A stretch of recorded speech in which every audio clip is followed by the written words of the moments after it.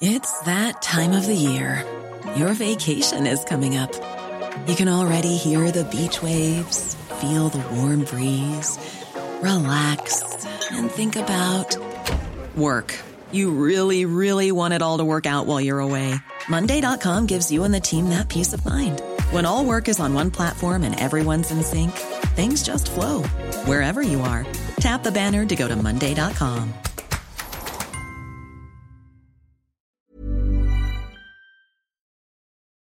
I'm Amanda Littman, and this is Battleground, a podcast from The Recount and iHeartRadio.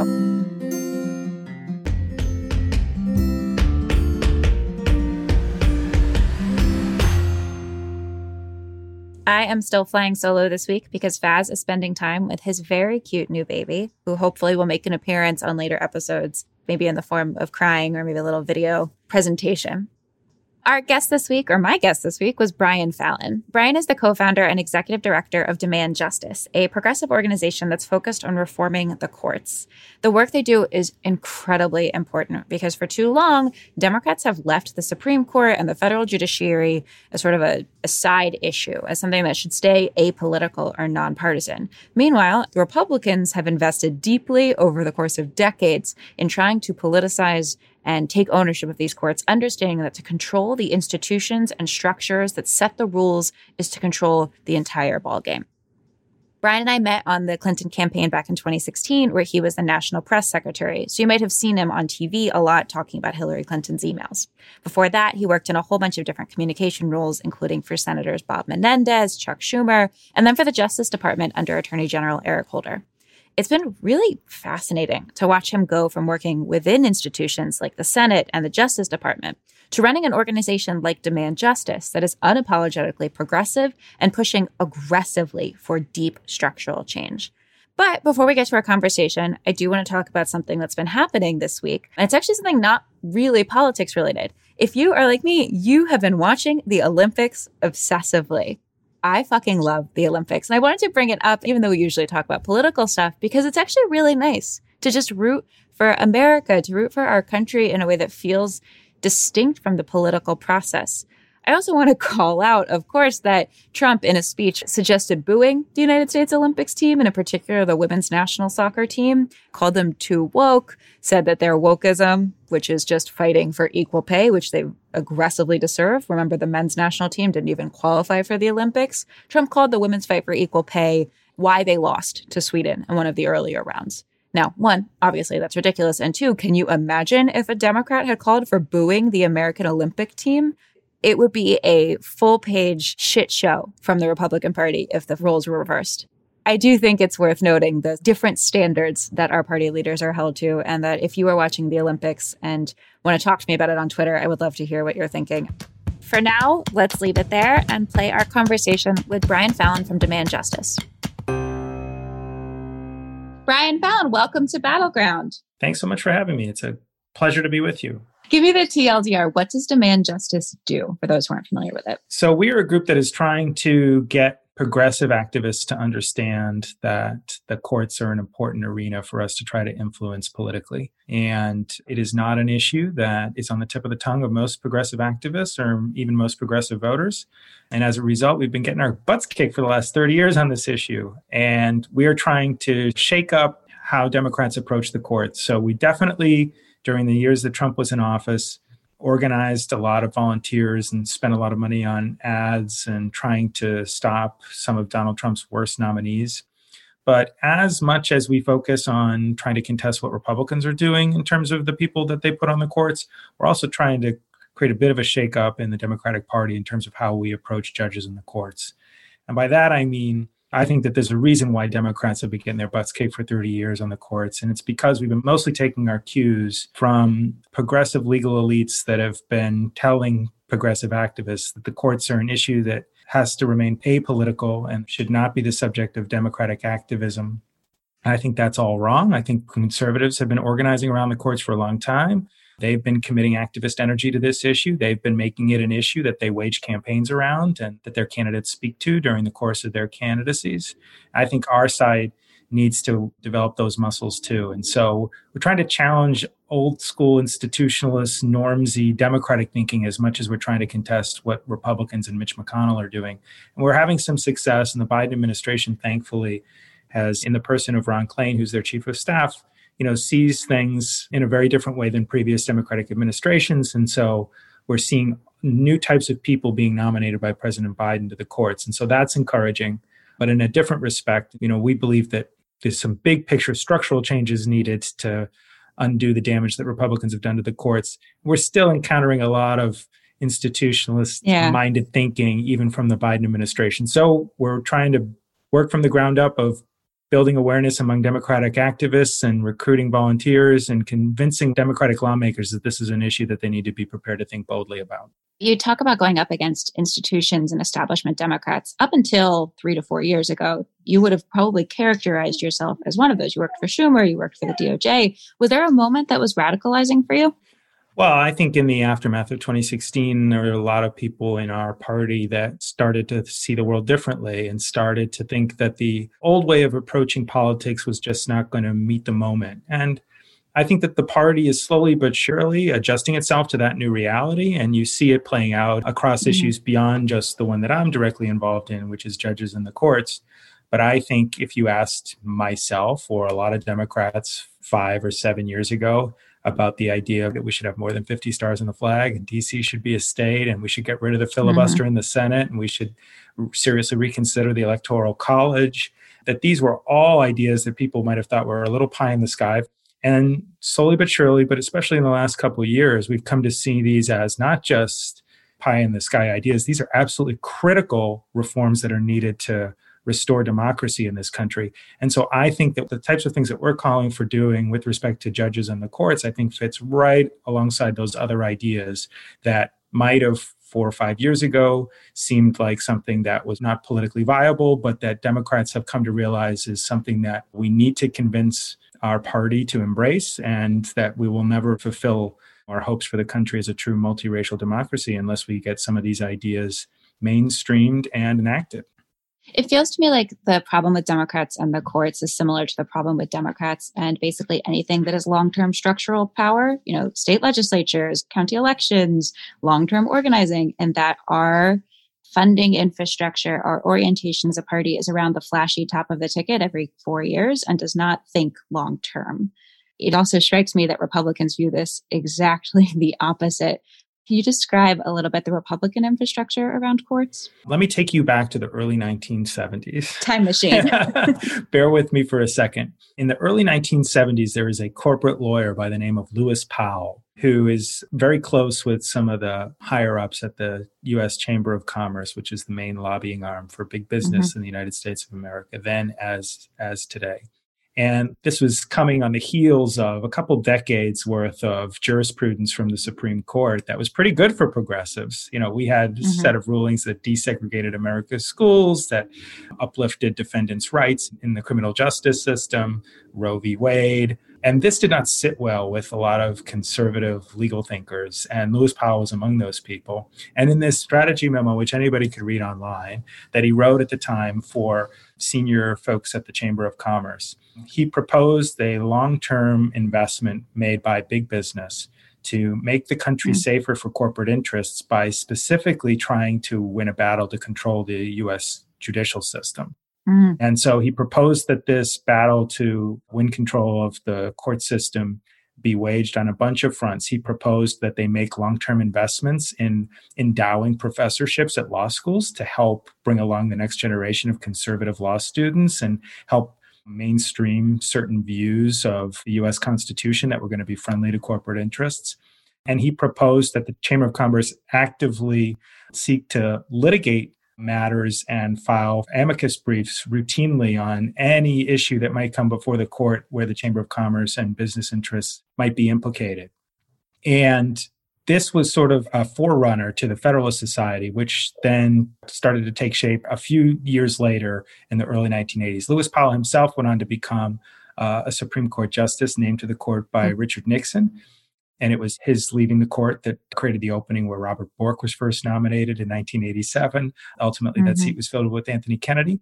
But the Chamber of Commerce adopted most of his recommendations, and so did the larger conservative movement. And so to this day, you have professorships at law schools across the country that are funded by the Kochs, and many of them are named for Antonin Scalia, these endowed professorships. And then you have the Federalist Society, which was a campus-based organization that was launched by, among other people, Antonin Scalia. And the goal there was to set it up as a nonpartisan 501c3 organization whose goal would be to cultivate debate and academic discussions on law campuses. In reality, they were trying to build power for conservative law students, conservative legal academics, and ultimately conservative judicial candidates. And that's what they did. And 4 decades later, they've basically achieved the vision that Lewis Powell set out and that the founders of the Federalist Society set out to achieve. You don't have justices or judges that are named to the bench by Republican presidents who go on to surprise those presidents anymore. David Souter was a nominee to the Supreme Court by George Bush I, and he was one of the most liberal justices on the court during his time as a justice. John Paul Stevens was a nominee of President Ford, and he went on to be one of the liberal lions on the court until age 90. And this frustrated conservatives. They felt like they were squandering these appointments to the court, that they would have people that got picked by Republican presidents and then went on to surprise them and veer sharply to the left when they got onto the bench. So they created this system through the Federalist Society where there could be no more surprises, where by the time somebody like Amy Coney Barrett, who was just named last year, of course, to fill Ruth Bader Ginsburg's seat, by the time she is on the short list for President Donald Trump, she's been known to the folks that run the Federalist Society for 20, 25 years. They know that she's going to be a loyalist when it comes to abortion cases. And so they're quite confident in suggesting to Donald Trump that he should pick her. But all of this infrastructure that was created is the result of decades of planning and investment by well-funded, deep-pocketed interests that aligned around basically 2 issues: corporate interests and religious issues, the evangelical movement. And those 2 sets of donors that really propelled this movement, such that an organization like the Federalist Society is funded probably 10 or 20 to 1 compared to its left-wing analog, the American Constitution Society. And, I know that you encounter these funding disparities all the time when you're trying to convince Democratic donors to consider giving to down-ballot races and investing in long-term infrastructure versus giving to the trendy Senate candidate of any given election cycle. It's an issue that a group like mine faces too, because you would think during Kavanaugh and during the Ruth Bader Ginsburg confirmation fight, they would come to me and say, so obviously important. Right? A lot of reporters and even staffers on Capitol Hill would come to me during the Kavanaugh fight and during the the subsequent battle over her seat. And they would say, hey, even if this doesn't go your way, you're probably raising all kinds of money off of this, right? And I was like, no, you know why? Because Chuck Schumer doesn't tell big Democratic donors in New York and California to give to groups like mine that are trying to plan for the long term. They say like, hey, if you're upset about this, give to our Senate candidate so we can flip the Senate. Nope. And that's almost as far as any of these donors think in terms of the next federal election cycle. And it's just frustrating. We're going to take a quick ad break, but then we'll be back to talk about what business interests have to do with access to abortion.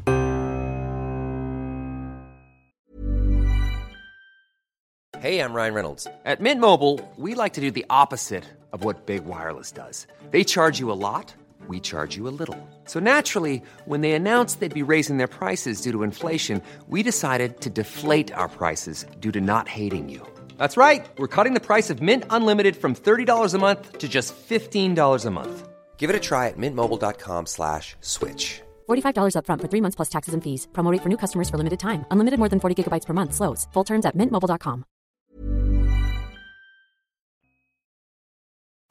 Welcome back to Battleground. We're talking to Brian Fallon of Demand Justice. I do think it's worth noting the 2 issues that you pointed out of corporate interest and evangelical, which tends to embody itself most often in abortion and women's right to choose.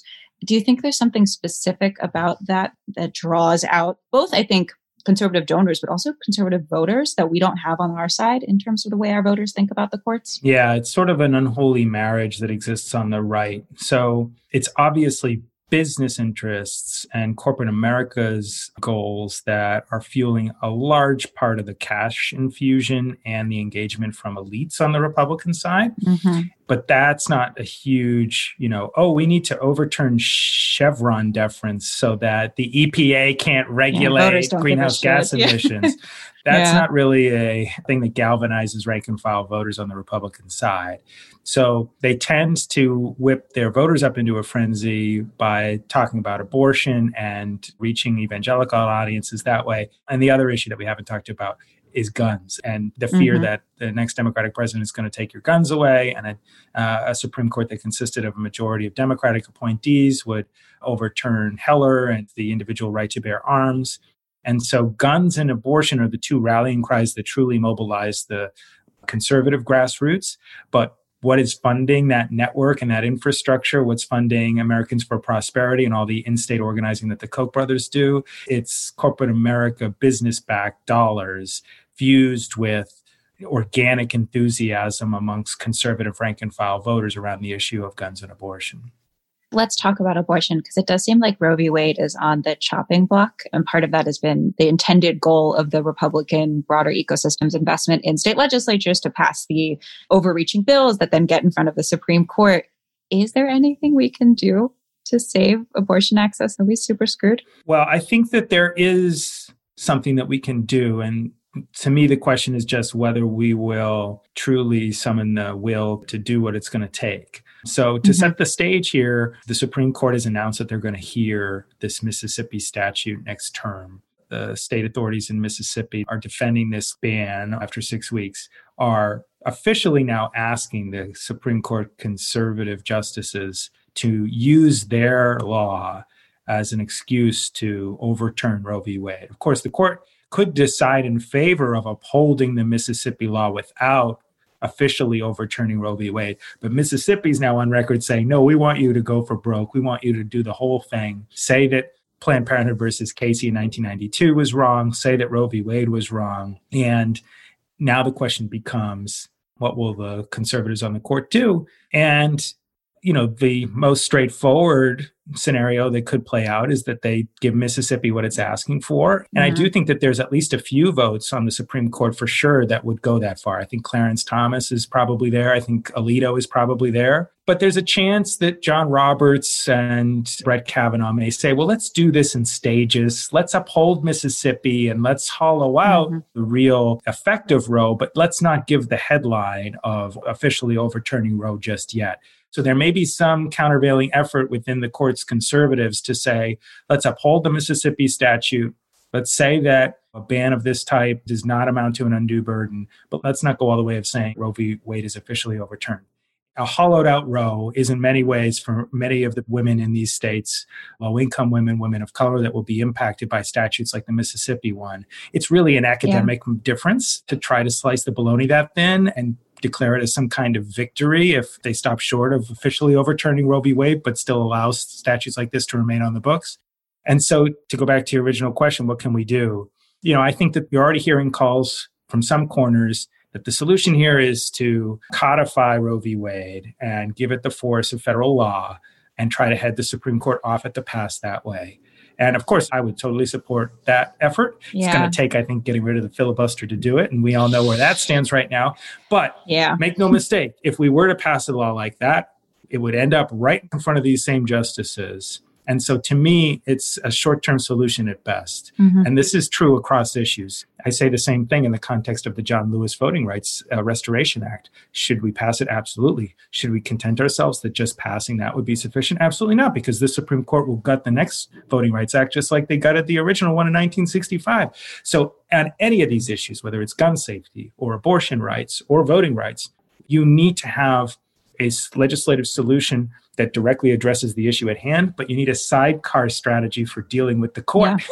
And so to me, having a strategy for reforming the court is as necessary as getting rid of the filibuster to address any of these issues. Just like you need to be able to get through the Senate and you're going to need to get rid of the filibuster to pass something like codifying Roe or to pass the John Lewis Voting Rights Act, you're also going to need a Supreme Court reform strategy so that after going through all that trouble, winning the trifecta, winning those Georgia seats, somehow getting Sinema and Manchin to go along with getting rid of the filibuster to pass these, we're going to come back in 3 years and have the Supreme Court undo them all. That's the fate that we're in store for unless we have a court strategy alongside these other ideas. So give me your wish list. What's the court reform dream? Well, so Joe Biden now has a court reform commission going on, which is a very frustrating endeavor because he's mostly selected academic scholars to serve on it. And they don't have any mandate to make any formal recommendations to Biden about particular solutions. So in terms of actually producing something that's going to be actionable, there's no hope of that. Cool. Yeah. But Jamal Bowie has a very good column out that says, despite the fact that it's being set up for failure, it's not totally worthless because these hearings that it is holding is bringing to the surface a lot of great ideas and challenging a lot of establishment-minded thinking that still carries the day in Democratic circles about how we should approach the court. And in our minds, there's a bunch of proposals. We sort of have an all-of-the-above strategy for ideas to reform the court. And among the ideas that we support are term limits for justices, to regularize the appointment schedule so that we're not in a situation where vacancies just arise by happenstance due to either a justice strategically timing their retirement or the arbitrariness of when they fall ill and pass, but rather standardize a schedule where, for instance, you could say that future justices are appointed to 18-year terms on the Supreme Court, and a vacancy will arise every 2 years. That guarantees that every president in any given 4-year term is going to get the chance to nominate 2 people. And even if a vacancy arises through an untimely death, if the president has already picked 2 people in their 4-year window, they don't get to pick a third. It carries over into the next window. And it sort of reduces the ability for people like Mitch McConnell to game the system by trying to hold seats open or manipulate the timing of when seats come open. So that's one reform that has actually a great deal of support from bipartisan sources.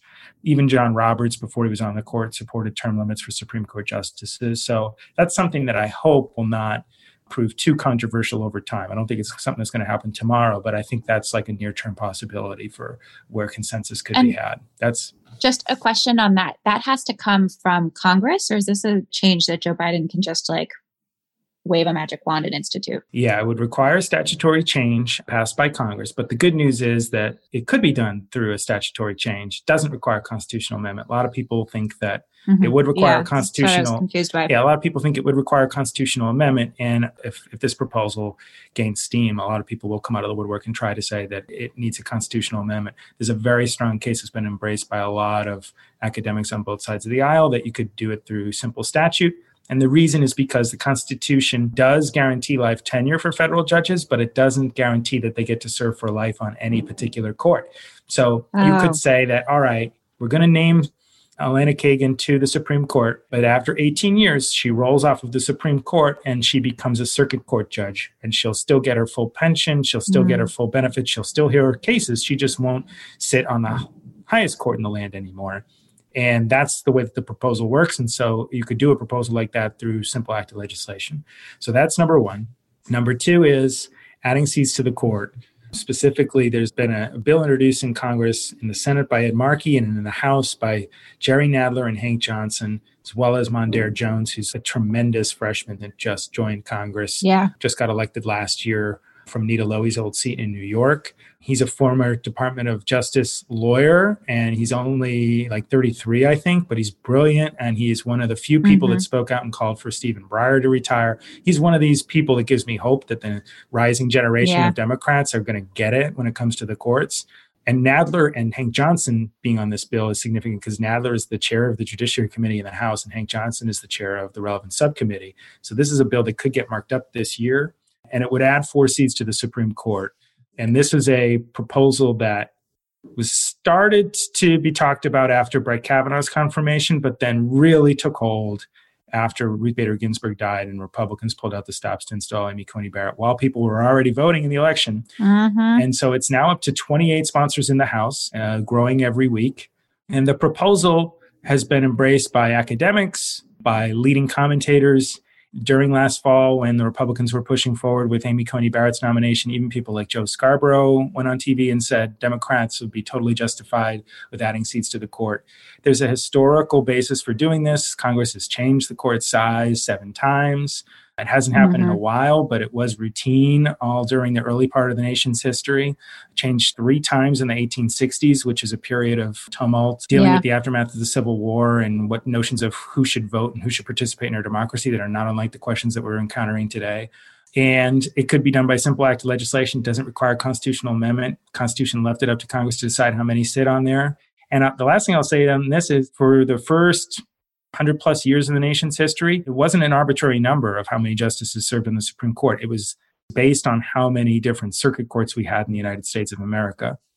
And since the court size was set at 9, we've since grown by 4 in terms of the number of circuit courts in America, but we've never had the number of justices on the Supreme Court catch up to that. So every previous time we changed the size, it was to keep pace with the number of circuits across the country at the federal appellate level. And so 13, in addition to meaning that the Democrats could potentially have the chance to appoint 4 more seats and then have a 7-6 majority on the court, it also has a historical basis in terms of matching up with the number of circuits. Do you think Joe Biden will institute any of these changes, assuming that they pass? Do you think he'll push for them? Will he put any leverage behind them? Will his commission come up with any of them? I don't think that the commission will formally put its thumb on the scale on behalf of any of these proposals. They were very clear at the outset of the formation of the commission that they basically had no power to make formal recommendations to Biden.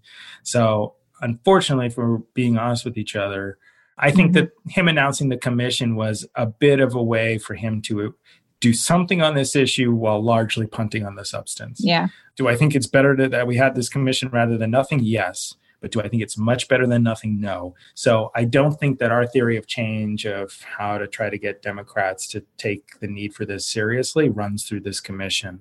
I think that it runs through organizing around proposals like the Judiciary Act that Ed Markey and Mondaire Jones and Hank Johnson have introduced and building support for that one lawmaker at a time. That's what we're doing. So we have first 2 years we existed, we did not have any type of organizing program. In the last year, we've invested about 1/3 of our budget in organizing, and we're spending all of our time recruiting volunteers to put pressure on their respective members of Congress to support Supreme Court reform. Because it's going to take a while, but it's the long-term sort of investment in this issue that we need to make. You mentioned 2 Supreme Court justices by name, and I want to take them one at a time. But Justice Breyer is very old. How do we get this man to retire and give Joe Biden a vacancy? Is that a thing that we can do? If I knew the answer to that question, I would have tried to do it in the last 3 months. Instead, I've resorted to all other manner of tactics that did not succeed. It's an uncomfortable topic of conversation, I think, a little bit, because it's how do you get someone who has a right, at least for now, to this job for life, to opt out of what is a pretty sweet gig?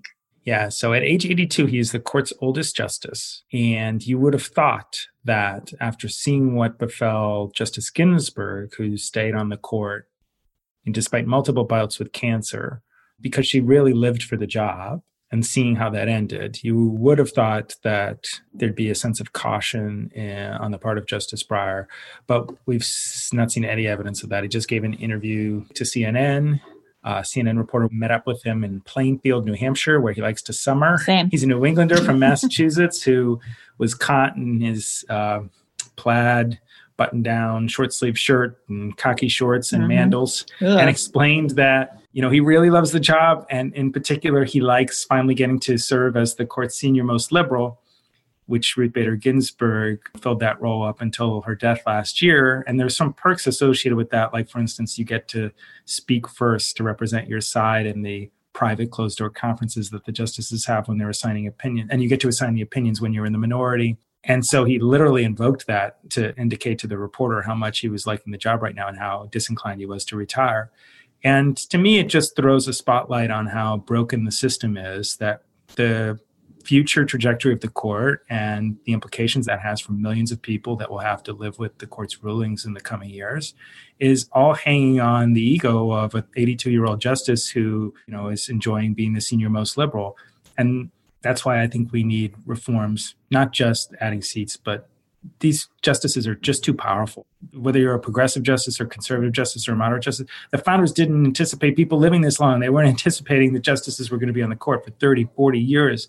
One of 9 justices that are increasingly making decisions that Congress has just forfeited the opportunity to make because Congress has become so dysfunctional.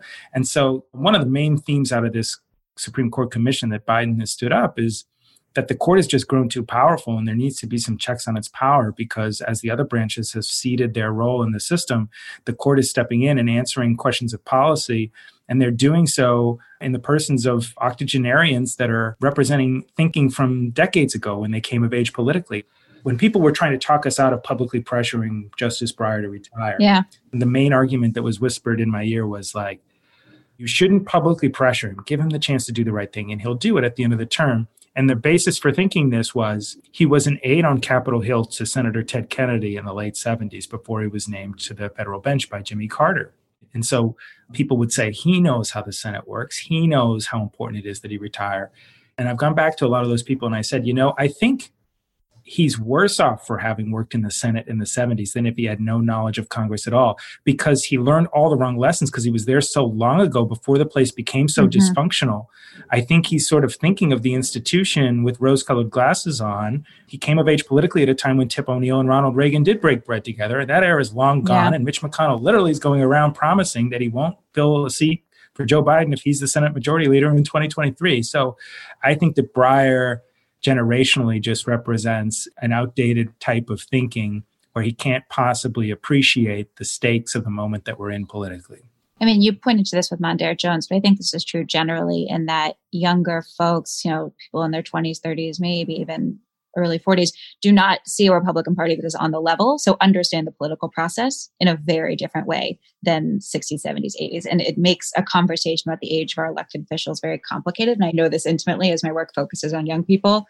It's not just about age. It's about the generational lens through which you view the function of government and progress. We're going to take a short break. More with Brian Fallon when we return. Hey, folks, I'm Mark Maron from the WTF Podcast, and this episode is brought to you by Kleenex Ultra Soft Tissues, your ally to help tackle your allergy symptoms this season. I love the change of seasons, but nobody loves pollen and all those other things floating in the air that make you sneeze during this nice weather. Kleenex Ultra Soft Tissues are hypoallergenic and allergist approved, so fight back against watery eyes and runny noses without worrying about irritating your skin. For this allergy season, grab Kleenex and face allergies head on. And we're back with Brian Fallon of Demand Justice. Let's talk a little bit about Brett Kavanaugh. A story dropped about how during the great FBI investigation, the FBI just sent the tips that they were getting over to Trump's lawyers. Is that normal? And more broadly, is Brett Kavanaugh a legitimate Supreme Court justice? Do you have a viewpoint on this? I feel like you're just tossing it up for me, a softball, and here I am with the leg kick, getting ready to make the swing. So the revelation that came to light was good to have because it was an official admission from the FBI that the investigation that they did into the claims against Brett Kavanaugh was a sham investigation. Of course, we all knew that at the time. So it was not particularly revelatory in terms of new facts, but it was good to have because it was official corroboration of what we all along assumed from the outside looking in. And it was sort of twofold. There was like two revelations or confirmations of things that we long suspected in that letter. One was that there were all manner of people that had pertinent information that they never interviewed because they were limited to interviewing only a list of 10 people that the White House specifically signed off on. And, that was reported on at the time, but now this is coming straight from the horse's mouth from the FBI in an official communication to the Senate. And the second thing was that they had set up this tip line, which at the time people viewed skeptically, like, are we really going to pursue any of these legitimate tips that you might unearth by setting up this tip line? And lo and behold, in the letter this week, they admitted that they did have some relevant tips that emerged from the tip line. And their manner of dealing with them was to give them to the White House counsel's office, which of course promptly shoved them into a drawer, never to be acted on, because they were interested in confirming Brett Kavanaugh above all else, not actually learning what happened. And so to me, it confirms, to answer your question directly, it confirms that Brett Kavanaugh does not belong on the Supreme Court. And so long as he's one of the 9, we should not view that body as a legitimate institution in its current makeup. But number two, it sort of begs the question to me, like, all right, Democrats were powerless in 2018 when this was happening. The Republicans were in the majority in the Senate, but we also didn't control the House yet. We hadn't won back the House. And so there was no oversight function that could be performed on the House side either. Now, of course, we have the gavels in both chambers. So having been in receipt of this information now from the FBI, there is nothing to stop either Dick Durbin as the chair of the Senate Judiciary Committee or Jerry Nadler, the head of the House Judiciary Committee, or any of the oversight committees from deciding, well, okay, we're going to pursue the unfinished business here from 2018, and we're going to interview those people that the FBI should have interviewed at the time. And we're going to seek the documents that the White House refused to turn over. And we're going to ask you for those tips that you gave to Don McGahn to light on fire. And we're going to conduct our own investigation. To what end? Well, there's a very credible basis to believe that Brett Kavanaugh committed perjury on multiple different issues. And if they could prove perjury, you could do any number of things at that point. You can make a referral to the Justice Department to reopen a criminal investigation, or more likely, more straightforwardly, Congress could itself embark on impeachment proceedings.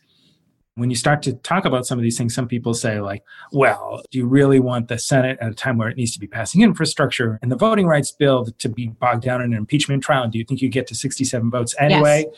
And I have a couple reactions to that. One is like, actually, yes, this is important. He's got a lifetime appointment, and we now have confirmation that he skated on all these credible allegations. But number two, even if you don't think you could get Republicans to cross the aisle on impeaching him at the end of the day, it is still worth doing, because we're going to be living with Brett Kavanaugh's decisions for the next 30 years. We ought to have all the facts about him, and the public ought to know how seriously and legitimately it should view the Supreme Court as an institution. So I think there's value in pursuing this, even if it doesn't succeed in getting, the likes of Mitch McConnell to vote for impeachment at the end of the day. The process matters just as much as the outcome, especially when it comes to holding Trump and what they were doing accountable. Yeah, because what's going to stop the next Republican White House from handling this the same way if there were no repercussions for how they handled it last time? We talked a lot about the Supreme Court. I want to talk about the rest of the judiciary. One of the most alarming stats that I think about, once a week, is that Trump appointed 1/4 of the federal judiciary. And those are judges that also have lifetime appointments that are making decisions on legislation and legality in such a way that we will feel the impact of Trump's decision-making long after he is out of the news cycle. What is the remedy for that? So you're absolutely right that this is a problem. We were saying while Trump was still in office that long after we succeed in ousting Trump, we're going to be dealing with Trump's legacy for the next 30 to 40 years in the form of these very young judges that he put on the bench that share his vision of the country. And we're already seeing that in the first 6 months of Joe Biden's presidency, because the way that the federal courts work, if you are a conservative activist organization and you don't like something that Joe Biden's doing, you can go jurisdiction shopping and literally file a lawsuit in a place that has a majority of Republican appointed judges and get a lower court judge to rule against a national policy that Biden may be seeking to implement by executive order. So you're seeing rulings at the lower courts in the last few months trying to stop the eviction moratorium that the Biden administration tried to continue in light of COVID and people being displaced. There was a ruling just a couple of weeks ago in South Carolina about, it's unconstitutional to try to limit handgun purchases to people that are 21 and above. You should have to sell them to people that are as young as 18. And there's going to continue to be challenges to Biden executive orders that are going to meet with unfriendly Trump-appointed judges in the lower courts. And then when they work their way up the system, ultimately going to have to get by a 6-3 conservative Supreme Court. And so it's super important that the Biden administration takes seriously the need to appoint its own judges to the lower court vacancies when they arise. And so far, the good news is, while the Biden administration is fairly circumspect when it comes to any of the legislative reform proposals we were talking about a minute ago, Ron Klain, God love him, does appreciate the need to appoint judges and appoint them quickly. And so they are actually setting records. They're at a faster clip nominating judges for the lower courts than any president since Richard Nixon. This is something that Ron Klain has not needed to be berated on. No pressure on. He's not just emphasizing the urgency of the issue when it comes to nominating people quickly, but he's also been changing the paradigm for the type of person that a Democratic president nominates to the court. And that's been another sort of big issue for us at Demand Justice. In addition to advocating for some of these structural changes, we've been all about trying to say, all right, corporate lawyers, big partners at big corporate law firms and former prosecutors, they've had their fun. They've had like a well represented. They're well represented throughout the federal judiciary, all through the Clinton and Obama administration years. That was the default biography of the typical nominee that got put forward. And that's the same type of people that Republicans like to put forward. So as a result, you have less than like 3% of the federal bench that has worked at a civil rights firm or worked as a public defender. And so you have whole types of experiences in the law that are just utterly unrepresented on the federal bench. We've been trying to get that culture to change. And the Biden White House has largely adopted that mindset as well. And so there's been about 30 people nominated so far. The vast majority of them are public defenders, civil rights lawyers, labor lawyers that are going to change the complexion of the federal judiciary and give a real voice to the types of people that are having their cases heard in court that have been for too long not represented. I know we're running short on time, so I want to end with a final question, sort of loops back to where we started in talking about the point of demand justice, which you created in part to pressure for court reform, but also to create Supreme Court voters, people who engage in this process because they are fired up about the Supreme Court. Do you feel we're making progress on that front among the Democratic voting base and activists? Slowly but surely, yes. For Democrats who cherish institutions, who believe in government as a noble thing, the idea of politically organizing around the courts strikes us as a little bit uncouth and a little bit as something that should be outside the scope of politics. And so it's taking us some real political near-death experiences to figure out that if we don't get our act together and fight for the future direction of the courts, we stand to lose a lot. And so I do think things are going to get worse before they get better. We're going to start to experience the reality of some of the bad rulings from the 6-3 court. But I think over time, the real traumatizing experiences of Brett Kavanaugh's confirmation and Ruth Bader Ginsburg's passing, combined with the consequences in the form of rulings that might come as soon as next term on cases like abortion and gun safety, that I think is going to shock your average Democratic activist into realizing that this is an issue that we need to put at the center of a progressive agenda. Brian Fallon, Executive Director of Demand Justice. Thank you for joining us on Battleground. Joining me, I guess. I appreciate it. Thanks for having me. Thank you so much to Brian Fallon for joining us on Battleground this week. And thank you to everyone who has emailed us or left us a voicemail. If there's someone you think we should have on the show or a topic you'd like us to cover, please leave a message at 929-399-6748 or email us at battleground@therecount.com. Battleground is a podcast from The Recount and iHeartRadio. If you enjoyed this episode, please give us a 5-star rating and review on Apple Podcasts or wherever you listen. Remember, every review you leave helps someone else find the show, so it really does mean a lot to us. David Wilson engineered the podcast, Jessica Williams is our associate producer, Tara Ottavino is our producer and story editor, and Christian Castro-Russell is our executive producer.